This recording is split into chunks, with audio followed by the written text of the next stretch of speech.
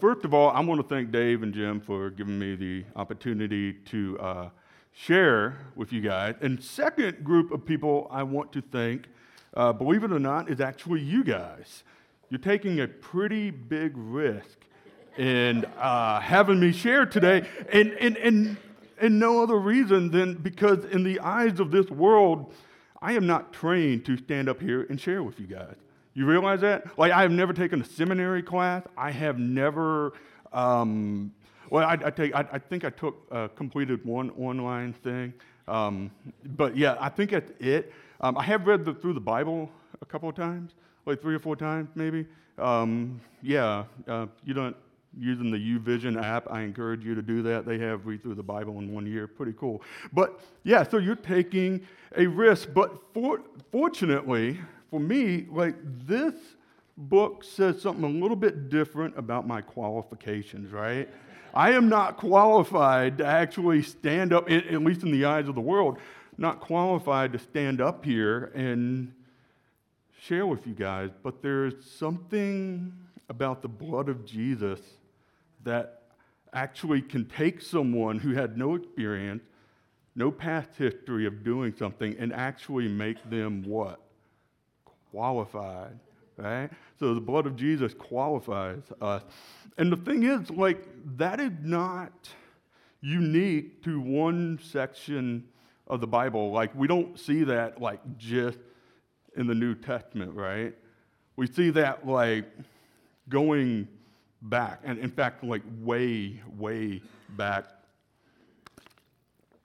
to the father of our faith, Abraham, right? We see that in Abraham. When God called Abraham out of a homeland that he knew to go somewhere else. Like, was Abraham really a traveler? In fact, let's go back. Like, imagine how that conversation went, right? I can see it right now. Abraham was sitting at Starbucks and leaned over a cup of coffee, and Abram, at the time, he was like, "Hey, Sarah, I have something to tell you." What's that? God spoke to me. Oh, that's wonderful. He told, what? Yeah, he told us to leave and we're going to go someplace else. Oh, did he tell you where this someplace else was? No? Did he tell you how long it would take for us to get there? No. Did he tell you what we would do once we got to the land? No. So they had all these questions, right? Think about it. Like, Abram had to convince his wife to leave their comfort zone, to step out in faith, to serve the Lord. And not only that, get this. Like, this is kind of a cool thing. Not only was he able to convince his wife, who else did he convince? He convinced his father and mother and brother. So he convinced his whole family to follow him on this crazy idea of, like, let's go wandering around to a destination that we have no idea where to get to. We have no idea what it's going to look like. We have no idea what we're going to do, like, once we get there. But God said to go. So God said, like, here's what you have to do first, and then I will reveal more later. We can go Moses and Aaron. Moses and Aaron. Moses was a murderer and a coward. But yet, God saw something special in him to do something pretty significant, right? I mean, to say, hey, you know what? Forget helping out with the daddy-daughter dance. I want you to take my people who are in slavery in Egypt out. Go back to the land that I promised who? Abraham, right? Go back to that land. Take my people back to that land. Get them out of Egypt and go back to the land. Paul we've heard of Paul, right? He wrote some books in the New Testament. One or two. But no, so Paul, he did what? Paul hunted Christians. He not only did he punish, he hunted, tortured, and in some cases executed followers of the way. Now, there's another character in the Bible I want to bring to your attention real quick. And this was something that was brought to my attention because it's a way that I had to change my own mind, my own intentions, my own thoughts, was a guy named Peter. Now, Peter did a couple of different things in the Bible. He stepped from the boat to the sea, walked on water, and when he kept his eyes on Jesus, he was fine, but when his eyes got off of Jesus, he sank. But Peter did this other thing that, I've been guilty of, not going to lie, is he corrected Jesus on his theology. How many of us have ever done that? How many of us is like, you know what? This is what I think, Lord, so let me find some scriptures in your word to support what I think and what I believe, so therefore you can conform to my way of thinking. And what did Jesus say? He said, "Get behind me, Satan." But yet, Jesus never stopped what? Peter? Loving. He said, "Upon my house I will build this." So I bring up all these examples to say that, this is just the tip of the iceberg. If I had the whole power thing point, I would show you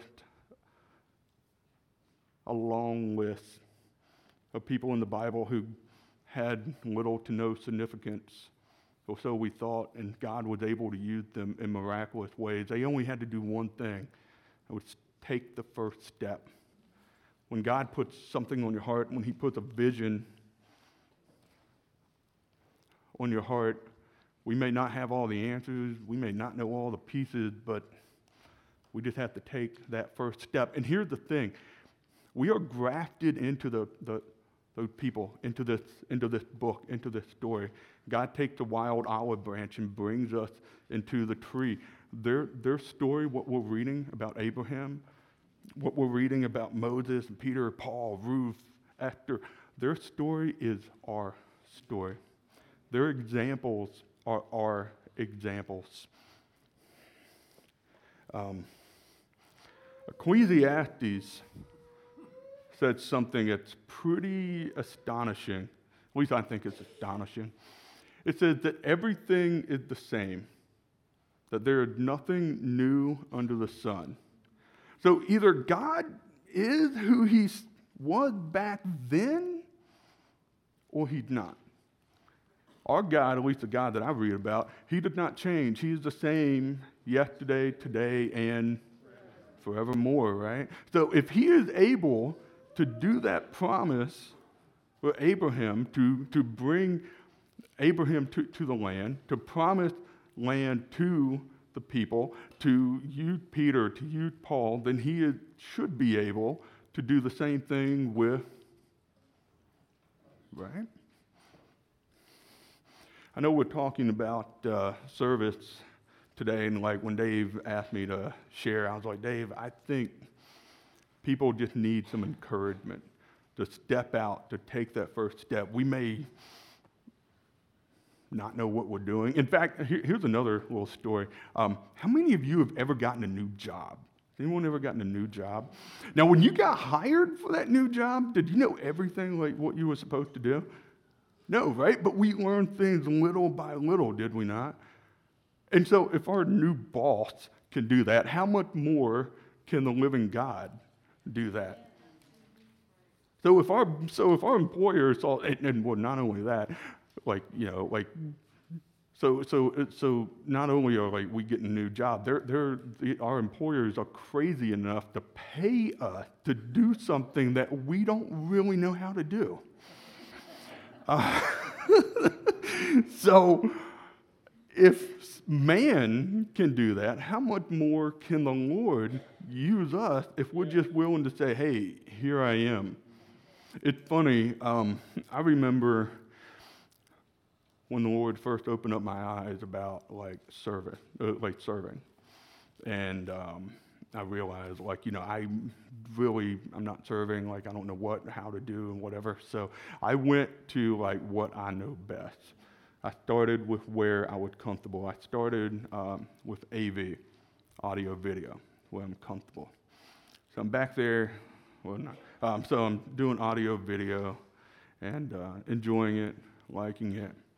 Then the Lord said to me 2 words, to speak.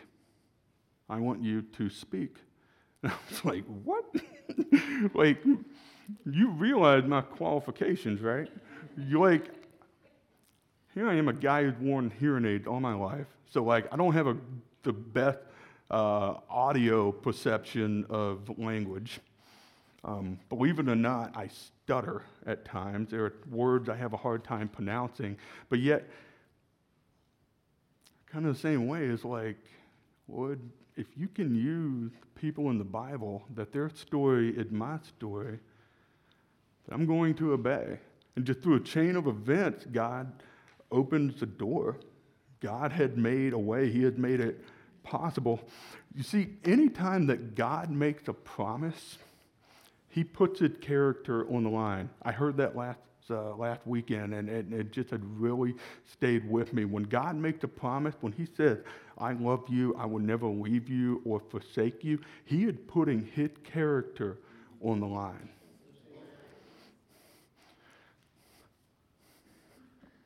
I'm going to deviate a little bit here. I heard something last Sunday. I wasn't with you guys. I was at Greenmont.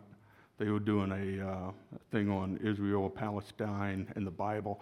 And they showed a video that hoped to bring encouragement, not just to people we anointed, but to all of us.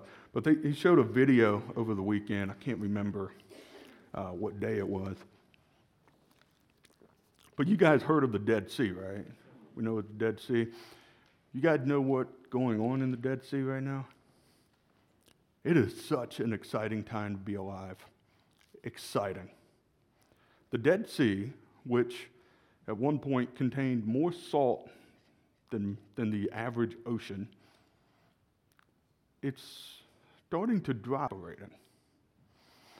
Not only that, there is literally fresh water bubbling up from the ground of the Dead Sea.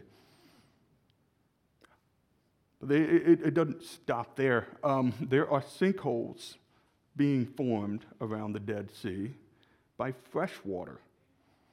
Fresh water is causing sinkholes that never happened before to actually form around the Dead Sea and bubble up. Look it up. Seriously, look it up. But not only that, you guys know that would actually prophesize?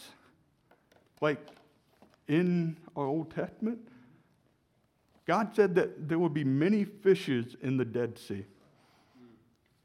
And we are seeing it right now. So if you think that there's something in your heart, that there's an area in your life that God can't penetrate, that He can't get to, remember, there is fresh water bubbling up in the Dead Sea right now as we speak.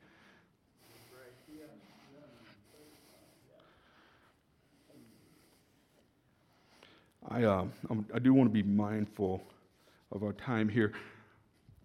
Another thing of an encouragement and of challenge that I want to give you guys. The single, and I heard this probably 2-3 weeks ago, the single greatest words that you can speak over your life are the words that follow, I am. I am a child of God. I am a failure. You have to fill in that blank. That's why Yahweh said to Moses in the desert, He said, I am that I am. what God was actually saying right then and there. He says, I am greater than anything on this earth. I am greater than anything that can come against you. Yes. I am that I am. And I encourage you, I kind of feel like this is a process and like I'm still doing it. I made a column. And I just took a piece of paper, I drew a line, and at the top of it, I wrote, I am. And I put pros on one, cons on the other. And I got honest with myself, and I wrote down, like, what are cons in my life that come after I am? And I wrote down some pros. So just right now, I'm tackling one word at a time to move it from that con to that pro. Yes. Yeah. It's a journey. It's a process. No one is like, none of us come to the cross clean and innocent. None of us get there perfect. In fact, I'd heard this story too, and it stayed with me. He said, if I had 2 lines, 2 rows, and in one row, I can offer instant healing or instant cure, then over here, you're going to get cured, but it's going to take you a couple years.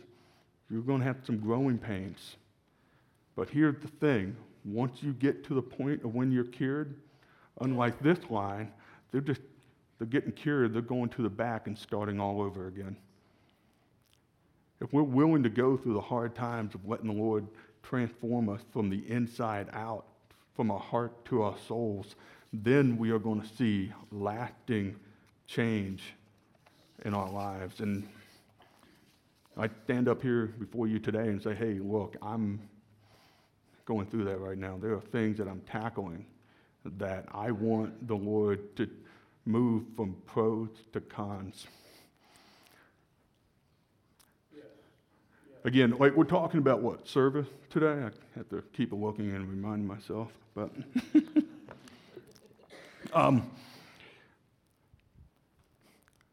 when we step out in service, I don't know if we realize this, but it is singing.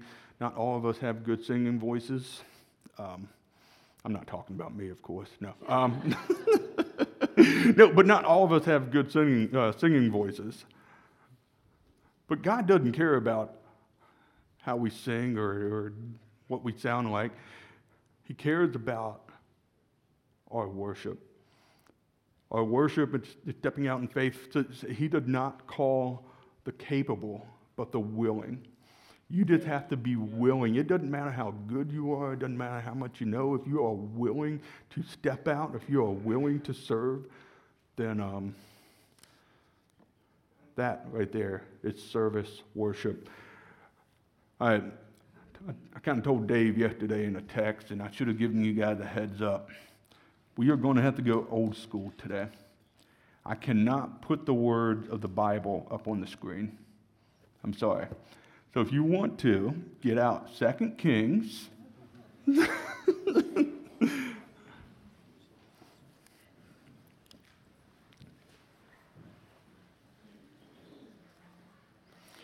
Kings 6. We're going to be looking at verses 1 through 7. I'm not going to spend a whole lot of time with it, but I do want you guys to just bookmark that and read that on your own. It said, then the sons of the prophet said to Elisha, please notice that the place where we live under your supervision is too small for us. Please let us go to the Jordan, where we can each get a log and can build ourselves a place to live there. Go, he said. Then one said, please come with your servants. I'll come, he answered. So he went with them, and when they came to the Jordan, they cut down trees. As one of them was cutting down a tree, the iron axe head fell into the water, and he cried out, "Oh, my master, it was borrowed." Then the man of God said, "Where did it fall?" When he showed him the place, the man of God cut a stick, threw it there, and made the iron float. Then he said, "Pick it up." So he reached out and he took it. Now let's bring this back to a context that we can understand and bring it into a mindset that I myself had never heard this before. These people, they stepped out. They tried something. They did something. They were like, like we really feel like we need to do this or that needs to be done, so we're going to go. So they go. They start cutting down trees, right? And then they screwed up. In this case, it just so happened that the axe head fell off and it went into the water. It screwed up, right? And so what did he do? What's the example from this story that we should take and apply to our lives? They cried out to the man of God. Who should we cry out to? Lord, I need your help. I screwed up. I can't do this on my own. I have this happening over here. Then what did the man of God do? He went and he cut off a branch. Now, here's the interesting thing about the Bible, and we don't really take note of it. We don't know how much time passed. We don't know if that was a big branch, a small branch, if that was a whole, we don't know. And the way that the Bible can sometimes be read, it can be like, oh, that was maybe 5 minutes, right? 5 minutes to cut the branch, but who knows? That might have been a day. We don't know. So sometimes the Lord doesn't answer us right away, right? That's right. And just one little thing I want to throw out at you. But so something happened. The man of God worked. God works. We don't even know if the man whose axe head fell into the lake actually saw what was crying out to the Lord. We have no idea what if he is doing something. Then, the man of God, once he had his branch, he threw it onto the problem, right? We must do the same thing. That branch, I believe in this story, is actually the cross. We must throw the cross onto our problems. Then the miracles will happen. Then the axe will float. Then somehow these two people who have hated each other could not agree. Somehow they're agreeing. Or whatever, right? Fill in the blank. We all have the issues. But the story doesn't stop. The axe doesn't just float and somehow suddenly get back on the stick, right? The guy had to reach in and pick up the axe head. So just because God works in something does not mean that our job is necessarily done, at least in this example. Sometimes it may be.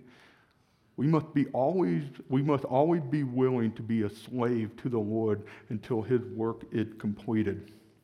Yeah. So here's the thing. You may think that you are unqualified, incapable, but he has a special calling on your life. He said in Psalms that I knit you together in your mother's womb, that I know every ounce of your fiber. Yes. When God makes a promise, he puts his character on the line. Yes. Everyone has the same calling on their life. We're all called to serve God's people. God says in his word that he desires that no one shall perish. Yes. That should be our calling too, that no one shall perish. I'm going to kind of close here. But worship and service is not based on you. In fact, you have little to no qualifications. You are not capable. None of us are capable. It is based on who he is. Yes. Yes.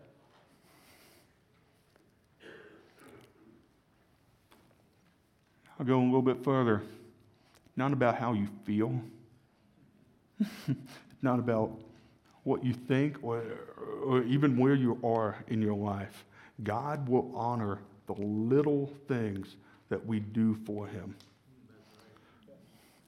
So the challenge I leave for you, while we take communion, is I know, look out here, I see a lot of different people in a lot of different lives. Some of you are serving, some of you are not, and that's fine. And some of you may be like, I want to serve, but I don't know, whatever. Get before the Lord today during this communion time and just ask Him, am I serving in the way that you want me to serve? For some of us, the answer is going to be like yes, no. Sometimes it might be silence. It's sometimes the hardest answer, isn't it? When God is silent, we don't know what He's going to say. Keep asking the question. Keep asking the question, am I serving where you want me to serve? Then, I stood up here and said that our job is to serve God's people, right? So if God is being silent on you, and I sometimes think that's the hardest thing to answer, the hardest thing to do. If God is being silent on you, say, all right, you know what, Lord? I'm not getting an answer from you, so I'm going to serve in one area. I don't know. You start with what you know. Start with what you are good at. And here's the other thing. It may not be here at the church. Maybe somewhere else. Maybe loving. Who knows? Like, direct you where you need to go. Start with what you know. And let that be your act of worship.